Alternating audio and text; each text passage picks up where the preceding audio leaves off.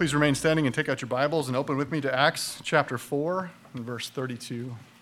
Our reading this morning, as well as the content of our sermon, will be chapter 4, verse 32 through chapter 5, verse 14. Acts chapter 4, beginning in verse 32. And the congregation of those who believed were of one heart and soul, and not one of them claimed that anything belonging to him was his own, but all things were common property to them. And with great power the apostles were giving testimony to the resurrection of the Lord Jesus, and abundant grace was upon them all. For there was not a needy person among them, for all who were owners of land or houses would sell them and bring the proceeds of the sales and lay them at the apostles' feet, and they would be distributed to each as any had need. Now Joseph, a Levite of Cyprian birth, was also called Barnabas by the apostles, which translated means son of encouragement, and who owned a tract of land, sold it and brought the money and laid it at the apostles' feet. But a man named Ananias with his wife Sapphira sold a piece of property and kept back some of the price for himself with his wife's full knowledge, and bringing a portion of it, he laid it at the apostles' feet. But Peter said, Ananias, why has Satan filled your heart to lie to the Holy Spirit and to keep back some of the price of the land? While it remained unsold, did it not remain your own? And after it was sold, was it not under your control? Why is it that you have conceived this deed in your heart? You have not lied to men, but to God. And as he heard these words, Ananias fell down and breathed his last, and great fear came over all who heard it. The young men got up and covered him up, and after carrying him out, they buried him. Now there elapsed an interval of about 3 hours, and his wife came in, not knowing what had happened. And Peter responded to her, tell me whether you sold the land for such and such a price. And she said, yes, that was the price. Then Peter said to her, why is it that you have agreed together to put the Spirit of the Lord to the test? Behold, the feet of those who have buried your husband are at the door, and they will carry you out as well. And immediately she fell at his feet and breathed her last. And the young men came in and found her dead, and they carried her out and buried her beside her husband. And great fear came over the whole church and over all who heard of these things. At the hand of the apostles, many signs and wonders were taking place among the people, and they were all with one accord in Solomon's portico. But none of the rest dared to associate with them. However, the people held them in high esteem. And all the more believers in the Lord, multitudes of men and women were constantly added to their number. This ends the reading of God's word. You may be seated. Before we look at the text, let's pray and ask for the Lord's help this morning. Lord God, we thank you for this record, this account. I ask that you would grab hold of our attention, grant us the grace to have eyes to see and ears to hear. Enable me to communicate your truth, the power of your Holy Spirit, for the glory of your name, for the good of your people. I ask it for Christ's sake. Amen. If you're visiting, we want to welcome you to this intense text. We're studying through the book of Acts, and here we come to this incredible event in history that serves as an introduction. This text needs no introduction. But it serves as an introduction in itself to what I trust will be a solemn message of the fact that God, who is God, sees and knows with transparent certainty what man cannot always see and know. And as a result, there are consequences for those who think that they can escape or avoid this fact. Reminding us that the one who searches the heart knows every intention of the mind, every motivation of the heart, and he cannot be deceived. The one before whom, beloved, there is not one molecule of privacy that is associated with our humanity. Before him, we're an open book. We're altogether laid bare and naked before the sovereign Creator. And told as we are that God ultimately will judge the secrets of men's hearts in Christ Jesus. Remember, Jesus said that the Father judges no one. He's given all judgment to me. So don't ever say Jesus doesn't judge. Jesus is the judge. And he will judge the secrets of men's hearts. Now, that fact up to this point in our study in the book of Acts has been the cause for rising persecution that is coming from the self-righteous elitists of the day, known as the Sanhedrin, the Sadducees and Pharisees of the day. These were scholars. These were double PhD guys. Self-righteous is what they were. Now, to be self-righteous is to think oneself as a good person. That is, a good enough person to stand before God on the basis of your own merit. That's what self-righteousness is. You know, I'm a good person, as though God grades on a curve. Now, back in school, most of us, not all of us, most of us were delighted when the teacher graded on a curve. Grading curves are great when everyone is making 40s or 50s on the tests. Until the curve breaker comes along. You know, the kids who always get, they blast a home run on every test, 100%, 100%. The ultimate curve breaker is Jesus, who is the Christ. Okay? It's not his last name. Christ means royal anointed one, the one promised long ago, who fulfilled all the prophecies thereof. He came. He's the curve breaker. He's the standard. In other words, to stand before God, you have to be sinless. You have to be perfect. Good news or bad? Hello? Good news or bad? That's bad news. You must be perfect to get to heaven. Now, Peter, the apostle of the Lord Jesus Christ, has been heralding that truth to this group of self-righteous elitists, declaring that you cannot stand before God without a substitutionary righteousness. You're not right enough to stand before God. Almighty God, here's the good news, Peter proclaimed, Almighty God, the creator of all things, invaded time and space in the person of Jesus, who is the Christ. He lived a sinless life. He kept God's law flawlessly, perfectly, and then he died, not as an example, not as a martyr, but as a substitute for any and all who will ever believe in God's provision. Why? Why is this necessary? The scripture declares that all have sinned and fall short of that standard. All have sinned and fall short of the glory of God, and the wages of sin is death. You've earned your wage. I've earned mine. You will die, and you will die on time. It's appointed unto man once to die, and then the judgment. The judgment, the standard, perfection. The good news is that God radically dealt with sin on the cross by condemning his Son in the place of sinners who believe. Peter concluded his sermon back in verse 12 with these words, the absolute of all absolutes.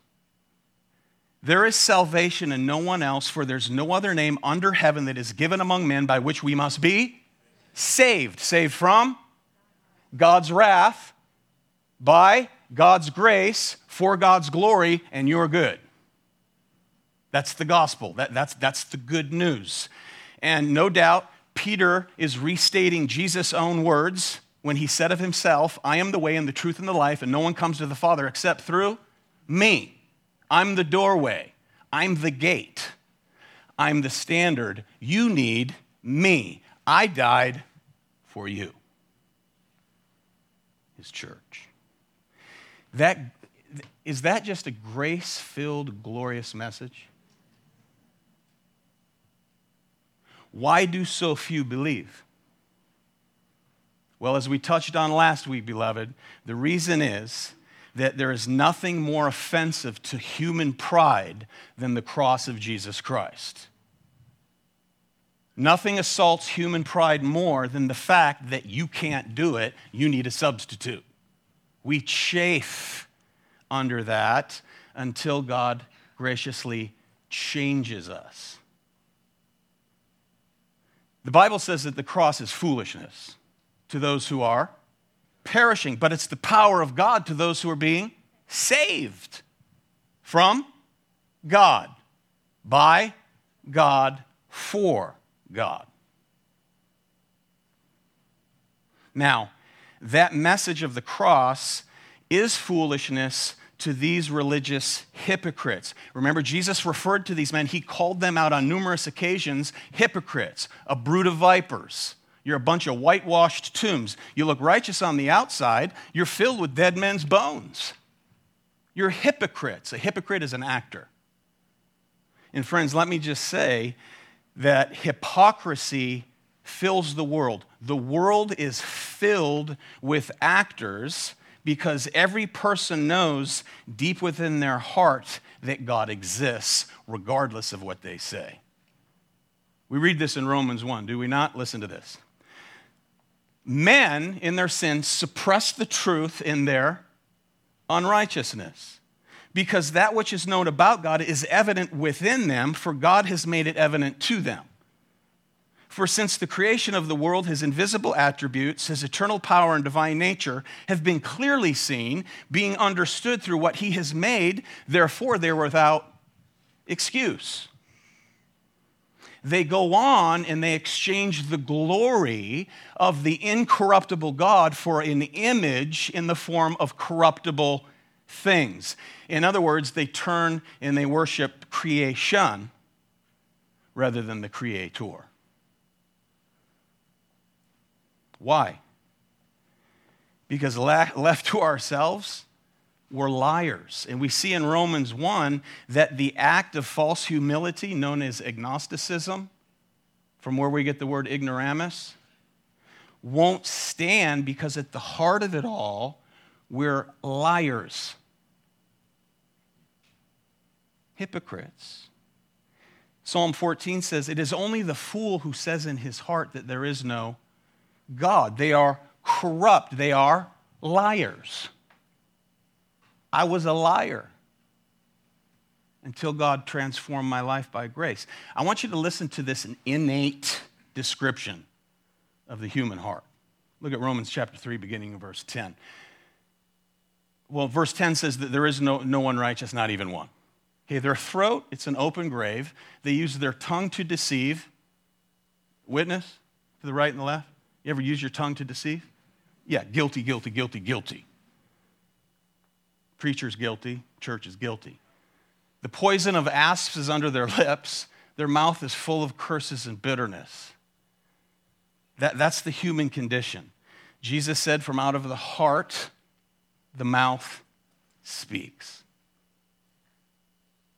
Defiled creatures of a holy creator who's pure, radiant, the one who is absolute truth, within whom there is no variation or shifting shadow. Needless to say, God, in the end, will judge all actors pretending he doesn't exist or those who tirelessly attempt to recreate him in their own mind. Okay, God will ultimately balance the books. He's going to settle the score. He will right all wrongs, and he will expose the hypocrisy of men. Amen?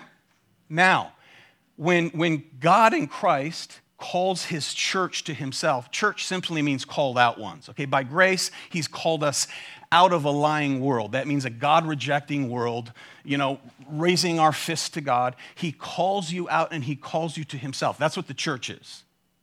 The called out ones. He gives us light, he gives us life, he grants us living faith, and then he calls us to a very simple kind of integrity. And that is, as Jesus said, simply let your yes be and your no be no. Simple. Oh, it seems so simple. Amen? It seems so simple. Now, that's the introduction. What we have here, shown to us in Acts chapter 4 and in chapter 5, is what happens when hypocrisy, that is the hypocrisy of selfish pretense, comes into the church.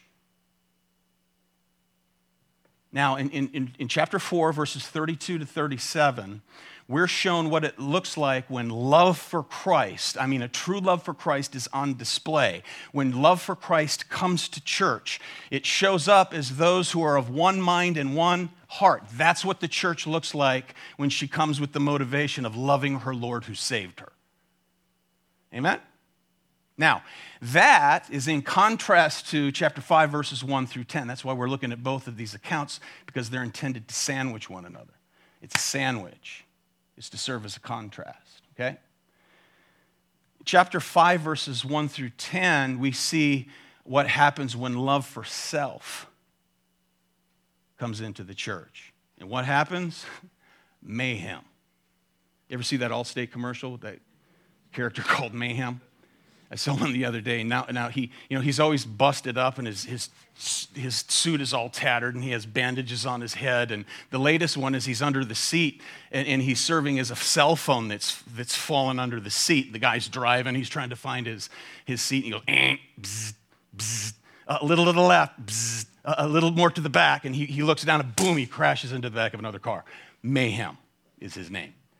That's what happens when love for self comes into the church. It's the stinging reality, beloved, of 1 Peter chapter 4. Look at it, verse 17.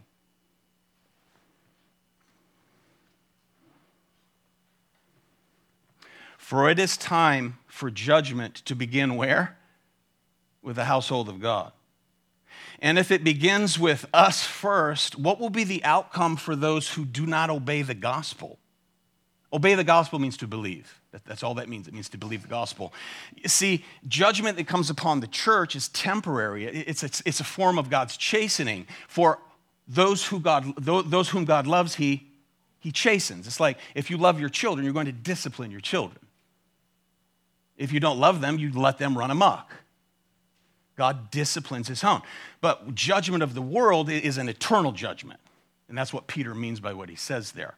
Now, at this point, thus far, chapter 4, and we've seen up to this point in Acts, that this amazing element of church life. It's joyful, it's sacrificial, it's loving. They're unified. They're of one heart and one mind. You know, we often say there's no such thing as a perfect church, right? Because I'm in it, number one, and you all are in it. Now, here in Acts 4, I might beg to differ. Verses 32 to 37. Look at it.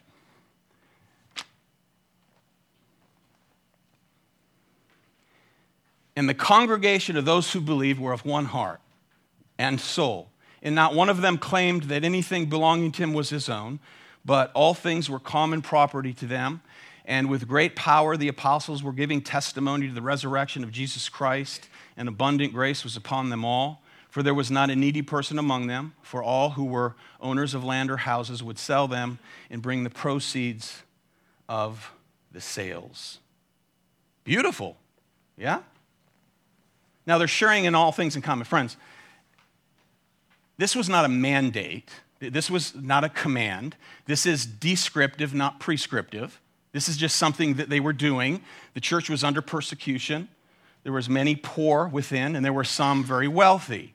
This is not a form of communism. This is not a form of socialism, as some over the years have tried to push as true Christian living. But that's what happens when you take a text out of its context. You take it out of its context and you apply to it something that it does not mean. This is not a prescription for how the church is to live, and we tell you, oh, now go sell your property, let's dump it in the middle and we'll all share it. Anybody? As I've said before, it's only people who are able to work, who don't work, who love that idea. It's not a mandate, in other words. It's just a description of what is going on. Simply put, beloved, these are true believers gathering together, and generosity is the outflow of their lives as recipients of the gospel of Jesus Christ, which you've already heard this morning. Abundant grace, we read, was upon them. They are living transformed lives that can only be explained by the life, death, and resurrection of the Lord Jesus Christ. They're witnesses of this miracle, and they've been miraculously transformed. So this is an outflow of that, okay? Now, to highlight that, Luke, the one who penned this by inspiration of the Holy Spirit, fills us in on this brother named Barnabas. Notice verse 36. Now, Joseph, a Levite of the Cyprian birth, who was also called Barnabas by the apostles, that was his nickname, which translated means son of encouragement,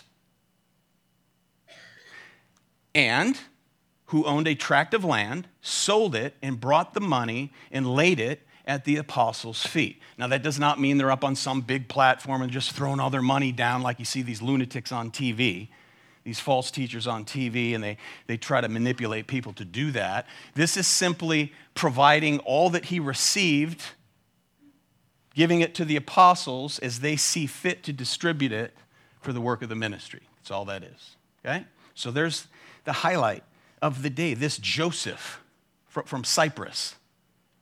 Now, as we work our way through Acts, we're going to read a lot about this brother. Faithful, committed, a great encourager, whose heart was free from the love of possessions. A great encourager. So he sells this plot of land. He gives the proceeds of it to the church. And notice, he's not thinking about how he might be applauded. I think it was 2 or 3 years ago, as the plate was passed, we found out later on when the guys were counting the money to put it for deposit in the bank, they said, someone dropped a $60,000 check in the offering plate. Cashier's check. Anonymous. Now, if it's one of y'all here, I still to this day do not know who it is. The point, they weren't seeking applause. No idea who did that. That's Barnabas. That's what this brother is like. That's what the church looks like here in Acts chapter 4. This man is genuinely generous. The church at this point is genuinely generous. They have a love for one another because they have a love for the Lord. It's a love for Christ that was coming into the church at this time. So it's highlighted here. Now, we left off last time with persecution coming upon the church from the outside. Okay, that is, as I said, the Sanhedrin telling Peter and John, you guys close your mouths and do not preach in the name of this Jesus any longer. They were thrown in jail. They were released. They said, sorry, but we must obey God rather than man. We will preach Christ. Now, since Judas, there has not been any opposition from the inside. Okay? In chapter 4, okay, this glorious chapter ends with believers living and serving as the church should. Here now, enter chapter 5. It begins with a devastating Sunday. Imagine coming to church on this day. Verse 1. Against this attractive backdrop of chapter 4, we have a word that tells us something ugly is coming. It's the word but. It's a word that is to contrast something, that which was just described in chapter 4. Notice, but a man named Ananias with his wife, Sapphira. Okay, showing us yet again that the Bible's not some fairy tale. This is true bare bones history. There's nothing in the Bible that makes man look good, amen? The Apostle Peter, did they hide his sin of denying Christ 3 times? No, it's right there on display. So we get to chapter 5, and what we start to see now is the not-so-perfect church. Now, the church is made up of sinners saved by grace. Sinners saved by grace. And sometimes those redeemed sinners do very silly, sad, and dangerous things. Amen? Yeah. Just go look in the mirror when you get home. And I will also. Now, one of the strategies of Satan is to sow discord within the church. Now, his greatest strategy is to convince people he doesn't exist. Crafty. Second to that, I think, is sowing discord within the church. And here we see this introduced in chapter 5. So here now we're introduced to a married couple, all right? Notice, they're not going about the church slandering. They're not gossiping. They're not meddling in other people's affairs. They're not teaching false doctrine. They're not generating foolish controversies or disputes, being divisive, which calls actually for communication, excommunication rather, in Titus 3. In other words, friends, they haven't directly harmed anyone, and yet they receive this harsh punishment and they end up dead on Sunday morning. So let's meet them, Ananias and Sapphira. Ananias, his name means God is gracious. Sapphira means beautiful. How would you like to be named Sapphira and have to live up to that your whole life? Beautiful, like a sapphire jewel is radiant. It's beautiful. So here you have gracious and beautiful who own a piece of property. Okay, verse 1. But a man named Ananias with his wife Sapphira sold a piece of property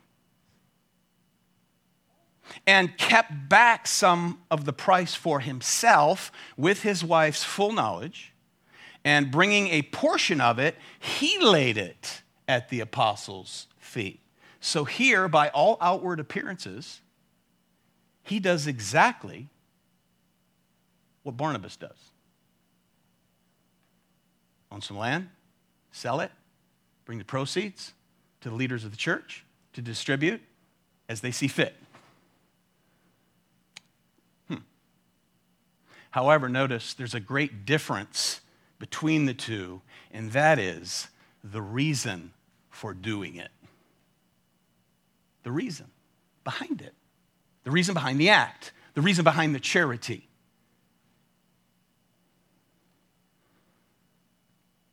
Is it because he's genuinely generous like Barnabas?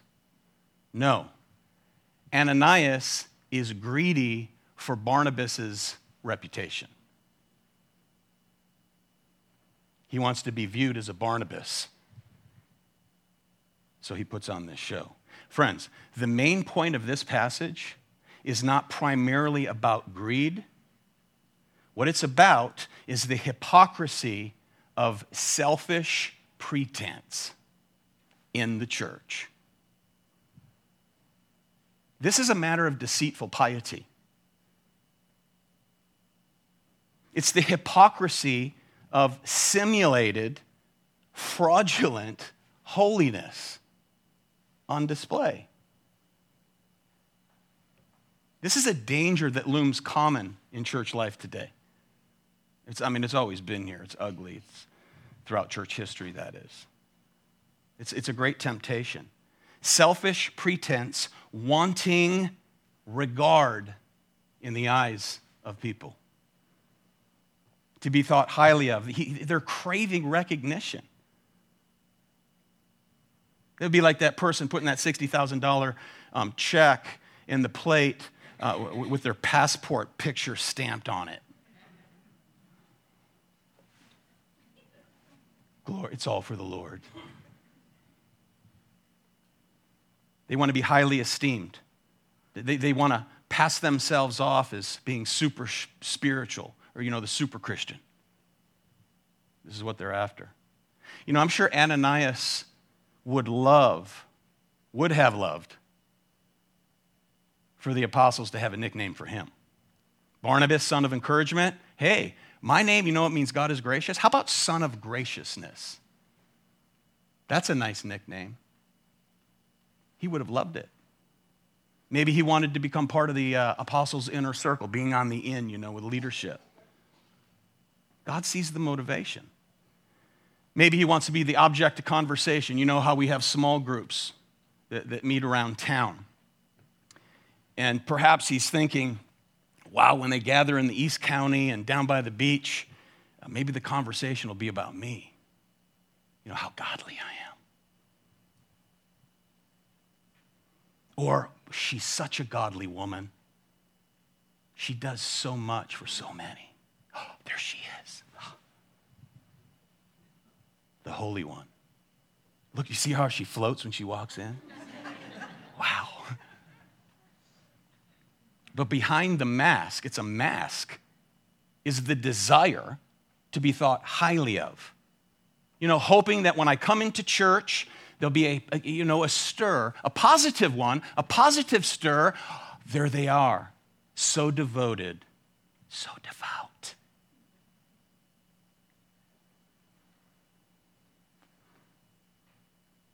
What happens when love for self comes into the church? In this case, it's the hypocrisy of working hard to be something you're not for the applause of those who think you are. You want to live your life like that? It would be miserable. It's like being one of those plate spinners in the carnival. Trying to, you build this facade and you've got to keep the facade up. So here then, this premeditated deception, Ananias at this point, he thinks no one will ever know. No one will ever know. But again, friends, someone always sees. God, who is God, sees all and knows all. Look at Proverbs 16:2. All the ways of a man are clean in his own sight, but the Lord weighs the motives. That Proverbs also say, I don't have it up here, Proverbs also tells us that there is a way that seems right to a man, but the end thereof is what? Death. It seems right because I say it's right. Jeremiah 17, verse 10, I, the Lord, search the heart. I test the mind. Look at verse 3. But Peter said, Ananias, why has Satan filled your heart to lie to the Holy Spirit and keep back some of the price of the land? Now notice what he says. While it remained unsold, did it not remain your own? Okay, there's the right to private property. It was yours, man. Boom. And after it was sold, was it not under your control? Why is it that you have conceived this deed in your heart? You have not lied to men, but you have lied to God. Friends, this is so ugly in the eyes of God. To paint spiritual beauty and virtue where it doesn't exist. He hates that. And he will purify his church. Now, don't ask me later on, do I think Ananias and Sapphira were saved Christians or were they just said faith people? Don't really know for sure. It doesn't tell us. Having, Satan fill your heart with something, those are dangerous words. But as we'll see, as a Christian, it's impossible for any believer to be possessed because possession has to do with ownership, and you're already owned by the Holy Spirit, so you can't be possessed by a demonic spirit, but you can be obsessed of your own temptations.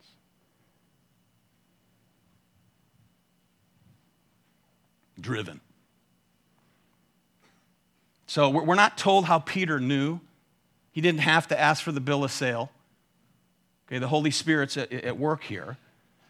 But also at the same time, beloved, think about this as a leader of the church. This was a bold move on Peter's part.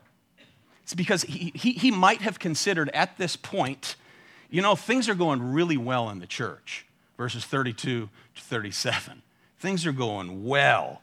The church is booming. People are being converted. We're of one mind. We're of one heart. I don't want to rock the boat. I mean, after all, Ananias is giving, and from what I understand, he and his wife are very well-to-do. And if I confront this, I might just plug the well of their doing. No fear in the man.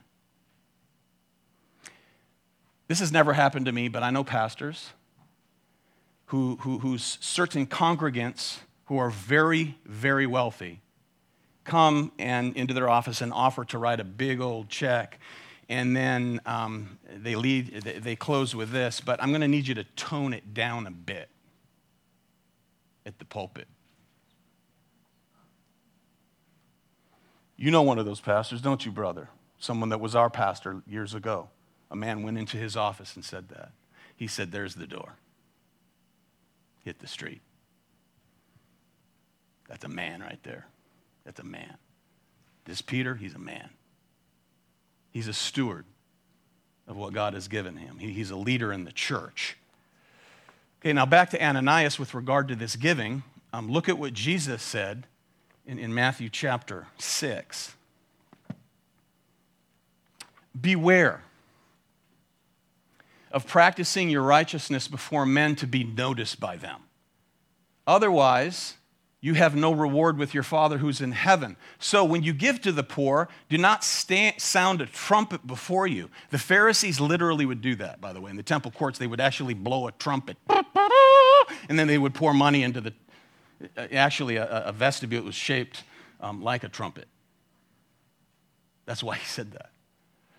As the hypocrites do in the synagogues and in the streets, so that they may be honored by men. Truly I say to you, they have their reward in full. But when you give, whether it's to the poor or whatever, do not let your left hand know what your right hand is doing, so that your giving will be in secret, and your Father who sees what is done in secret, he'll reward you. And when you pray, you're not to be like the hypocrites. They love to stand and pray in the synagogues and on the street corners, so that they may be seen by men. Truly I say to you, they have their reward in full. But you, when you pray, go into your inner room, close your door, pray to your Father who's in secret, and your Father who sees what is done in secret will reward you. You see, Ananias was not willing to wait for that reward. He had ants in his pants, as my grandma used to say. So he seeks to be a Barnabas for the sake of man's applause. He's no Barnabas. That's selfish pretense. He's a liar. Liar. Hypocrite, actor. Theme of the day. Notice, Peter, why have you contrived this lie? I mean, look, the land was yours to do with as you please, Ananias. You could have kept it. You could have sold it. You could have kept some back, but you say you sold it and that you have given all. You're a liar. He tried to deceive. Verse 3, Satan filled your heart to lie. Again, that's not possession, that's obsession. He has a sinful desire, and in this certain course of action, he is driven to carry out. Man, I cannot tell you how many people I know, but by the grace of God, there go I. I'm not excluding myself, beloved. How many people will lose sight of the reality of the consequence of such a temptation, and they're just absolutely consumed by it, and they become blind. And I know men who've lost their families, never stopping to consider, if this is ever exposed, I'll lose my family. And they carry on. It's devastating. It's heartbreaking. Do you see why we need one another, beloved? That's why church life is important. We gather together, we worship together, we listen together, we pray together, we sit under the word together. We're being sanctified together. We're accountable to one another. So why fake it? If I'm transparent, if we're transparent with one another, we'll hold one another accountable. Hey, how you doing with that? That what? That thing you told me about 2 weeks ago, that thing. You need a friend like that. I have a friend like that. I have a friend like that. I have friends like that. I have brothers like that. Amen? Important. Notice verse 4, you've not lied to men, but to God. Notice Peter saying lying to the Holy Spirit is lying to God. That is the third person of the Trinity. Father, Son, Holy Spirit, one in essence and in nature, individual in office. Right? You lie to the Holy Spirit, you lie to God. He's deity. And notice he goes on teaching us that when you lie to God's people, you lie to God. You don't merely lie to men. Why? Because Christ is so intrinsically united to his church, he who is the head refers to us as his what? Go ahead. Body. This is the household of God. We are the temple of God. Not this building, but God's people. We're the temple of the living God. So to lie to God's people is an attempt to lie to God, which is impossible. And the reason he lies dead on the sanctuary floor on this Sunday. Verse 5, and as he heard these words, Ananias fell down and breathed his last, and great fear came over all who heard it. The young men got up and covered him, and after carrying him out, they buried him. Why? Well, Jewish people in this day, the day you died was the day you went into the grave. There was none of this embalming and waiting and having a memorial in 3 or 4 weeks. You were in the ground that day. So he falls over dead in church. You have to wonder if the giving was up next week. The following week. Something to ponder, beloved. Just kidding. Just kidding. Okay, so what killed the man? We don't have the autopsy report. What killed the man? It's not a matter of what killed the man. It's a matter of who killed the man. God killed the man. God killed him. God knocked him dead. Peter didn't do this, beloved. Peter has no power. Remember the lame man that was healed at the gate called Beautiful? When Peter said to the man, silver and gold I have none, but in the name of Jesus Christ, get up and walk. And the guy probably said, what are you, an idiot? Do you know I've been like this my whole life? So he grabs him by the hand and lifts him up, and the guy's leaping around like a deer. Same power on display, God's power. Divine, omnipotent, all-powerful God. He knocks him dead. You know, some Christians come to this text, I've met these kind of folks over the years, and they actually think, this is so extreme. Is it? No, unless you minimize the offense. Minimize the offense of the one who was offended, and then it seems so severe. You will minimize the offense when you diminish the holiness of the one against whom this sin was committed, Almighty, holy God. Remember when King David sinned with Bathsheba? Did he sin against Bathsheba? Yes, adultery. He had her husband murdered. Was he guilty of murder? Yes. He was the representative king of Israel. Did he sin against the people of Israel? Yes. But above all, when David confesses that sin in Psalm 51, he realizes he sinned against numerous people. But at the end of the day, he realizes ultimately, Lord, God, against you and you alone I have sinned.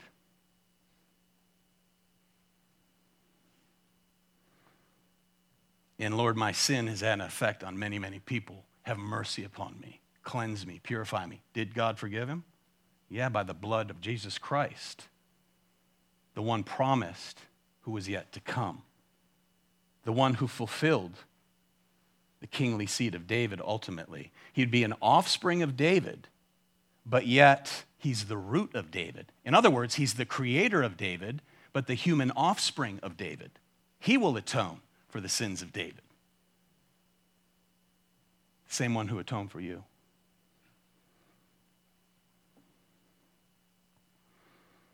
So here he is, dead by God. In response to this determined hypocrisy, what do we see? Dangerous holiness. Dangerous holiness. You know, R.C. Sproul, the late, great R.C. Sproul, he just died a few weeks ago. He said this: while we enjoy the benefits of God's grace, we must never overlook his holy justice. End of quote. I stumbled and bumbled that. Let me reread it. While we enjoy the benefits of God's grace, we must never overlook his holy justice. Amen? So here we have a severe mercy of God. This is severe mercy on his church so as to purify his church. Notice the result: great fear came on all who heard it. You think?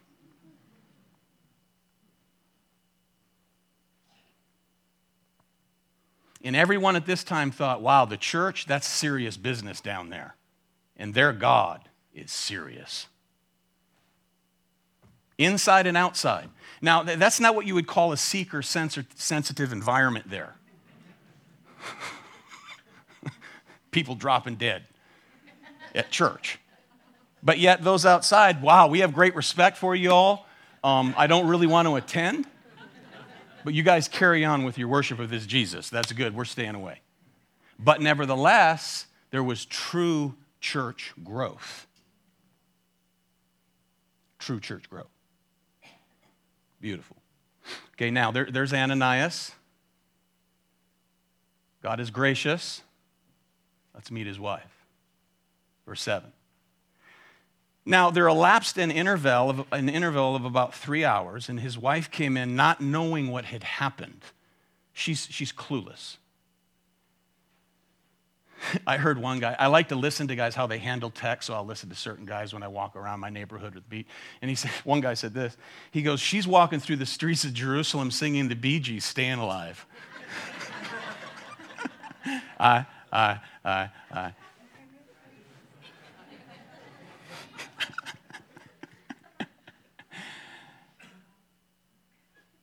So here she is, carrying on the sin of appearance. That's what she's doing, motivated by pride.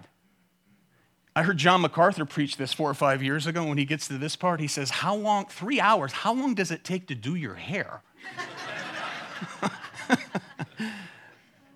She's primping. She's getting ready to go to church. In other words, this 3 hours allows time for news to ripple throughout the congregation. Did you hear about Ananias and Sapphira? Did you hear? Just like Barnabas, they sold a piece of land and they gave it all to the Lord. So devout. So devoted. Here she comes. Looking good. They've already rehearsed the plan, Ananias and Sapphira. If they ask you how much, it's this much. Okay, honey? Babe? And Peter responded, verse 8. Tell me, sister, whether you sold the land for such and such a price. Okay, what's this an opportunity for, beloved? What? Repentance. This is God's grace granting her an opportunity to repent. What does repent mean? Change your thinking. Turn around, go the other way. It's really simple. What do we do as Christians on a daily basis, beloved? What's the Christian life consist of? Daily, ongoing repentance.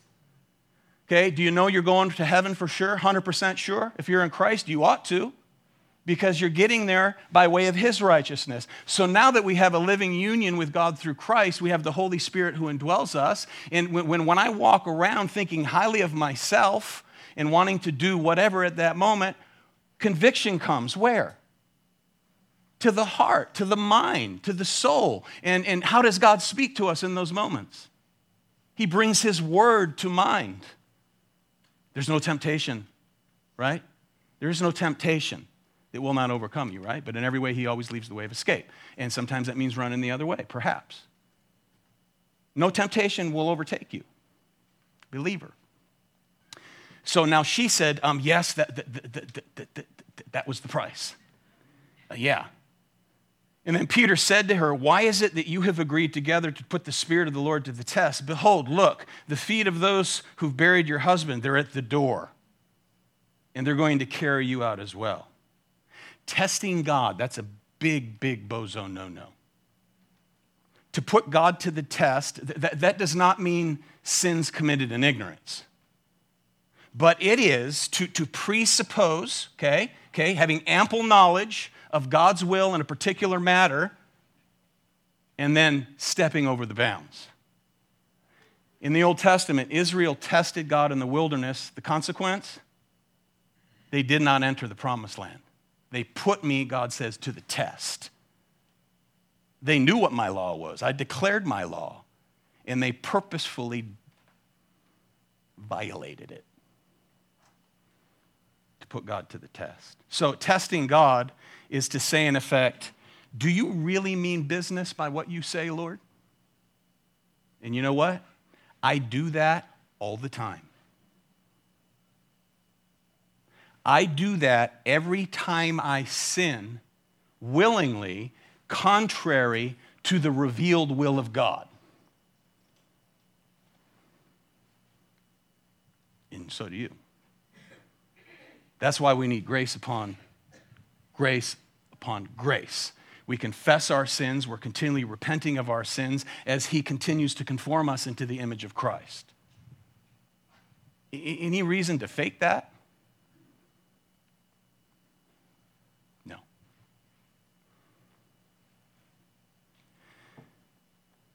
Galatians reminds us that God will not be what? He will not be mocked. A man or a woman will reap what he or she, what? Sows. Sapphira, with an opportunity here to repent, instead chose to remain united with the lies of her husband, and now she's united in the experience of God's judgment with her husband. So if they're saved, they went to heaven. So what really is the judgment? The point is, and I'm going to get to this as we close shortly, the point is this is a judgment and a sign for the church of Jesus Christ for all ages, which we'll get to. So some considerations for us. When it comes to your participation, believer, Christian, when it comes to your participation, when it comes to your presence in the church, there are two basic approaches. And this is not to be simplistic. I know all kinds of variations and degrees can be involved, but there's two basic approaches. The first is, what do I get out of this? What do I get for coming to church? That's the, what's in it for me approach. We'll call that the consumer approach. How does this serve me? And I always remind folks, in case you're church shopping and you're here, we're delighted that you're checking us out. But I just want to say this. This is not about you. It's not about you. Now, I want you to be ministered to here. I want you to be loved by other people and know that you're loved by God. But this is not about you. Sometimes people come to a church like this, and it's not contemporary in some aspects, as some places are, and they'll say, I didn't get anything out of worship. That's your problem. I didn't get anything out of worship. The worship's not for you. We come to worship. Amen? The one who has saved us. Didn't get anything out of worship. We worship Christ crucified. So the problem with Ananias and Sapphira was not robbing God of money. It was robbing God of what? Glory. The glory due His name. Now, you'll never rob God of His intrinsic glory. Intrinsic glory is the glory He has in and of Himself. You'll not add to that, and you will not take away from that. What we're talking about is ascribed glory, the glory due His name. When we gather together, we're gathering for the ascribed glory of God. It's not for me, and it's not for you. It's for Him.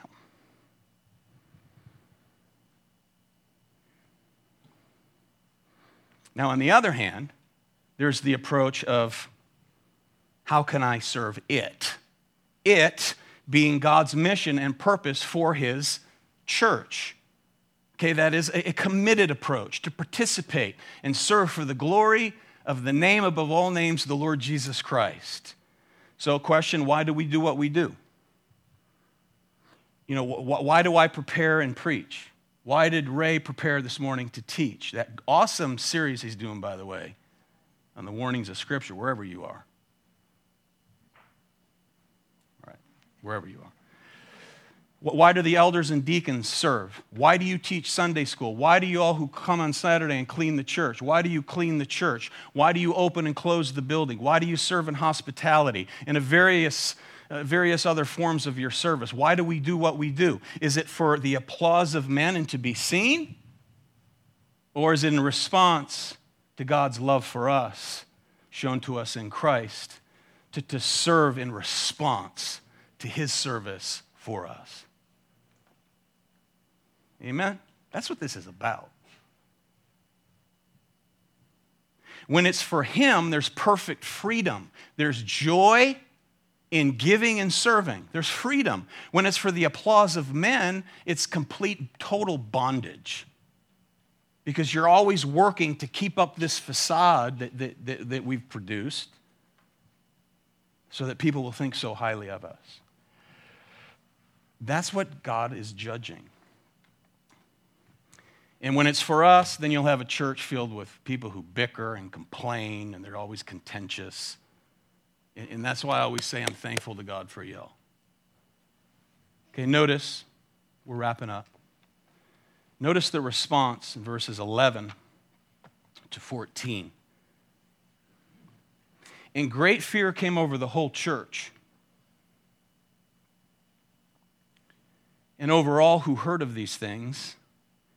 At the hands of the apostles, many signs and wonders were taking place among the people.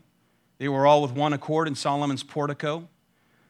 But none of the rest dared to associate with them. However, the people held them in high esteem, and all the more believers in the Lord, multitudes of men and women, were constantly added to their number. So in spite of this act of God's chastening, people were coming to faith.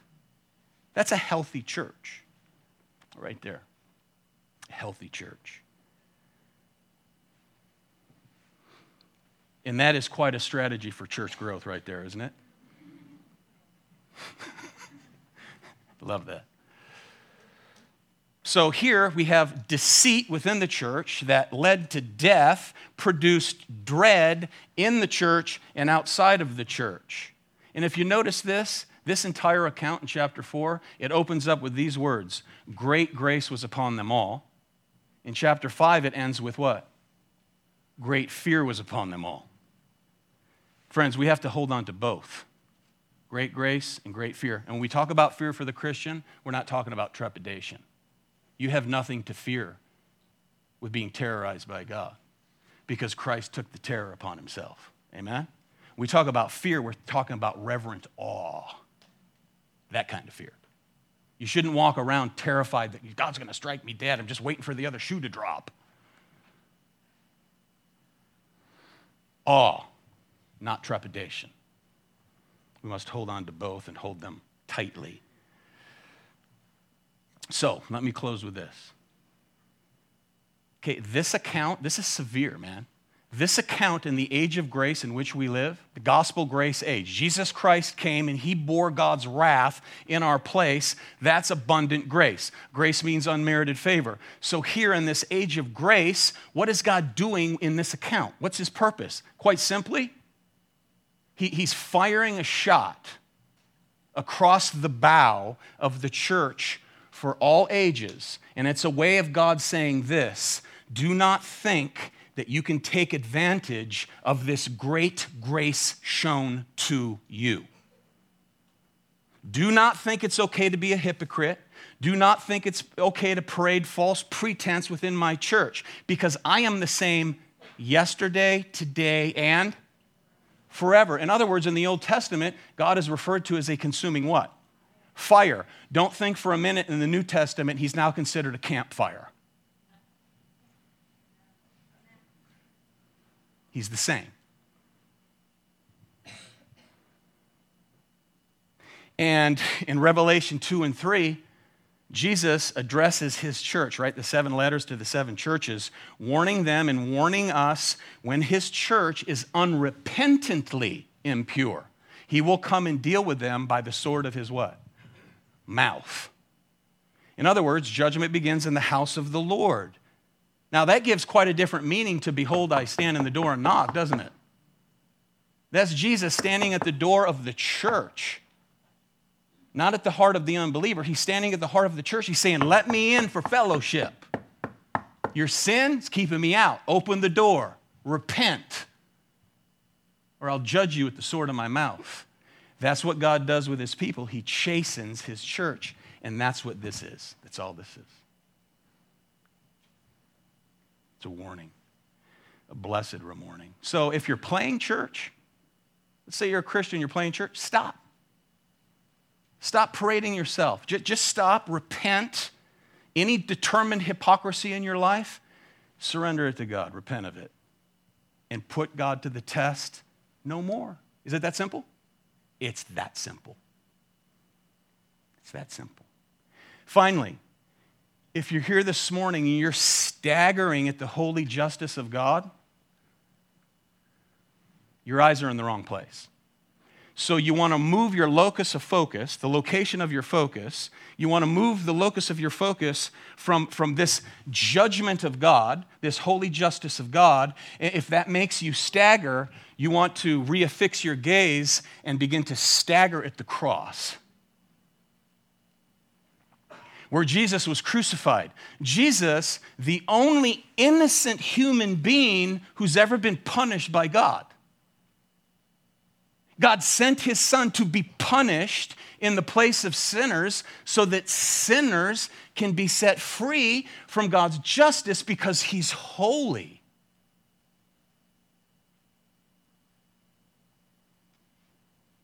He must carry out his justice. So in sending his son, the son steps into our place. That makes the cross simultaneously the most beautiful and most horrible example of God's wrath and God's love. Grotesque what happened.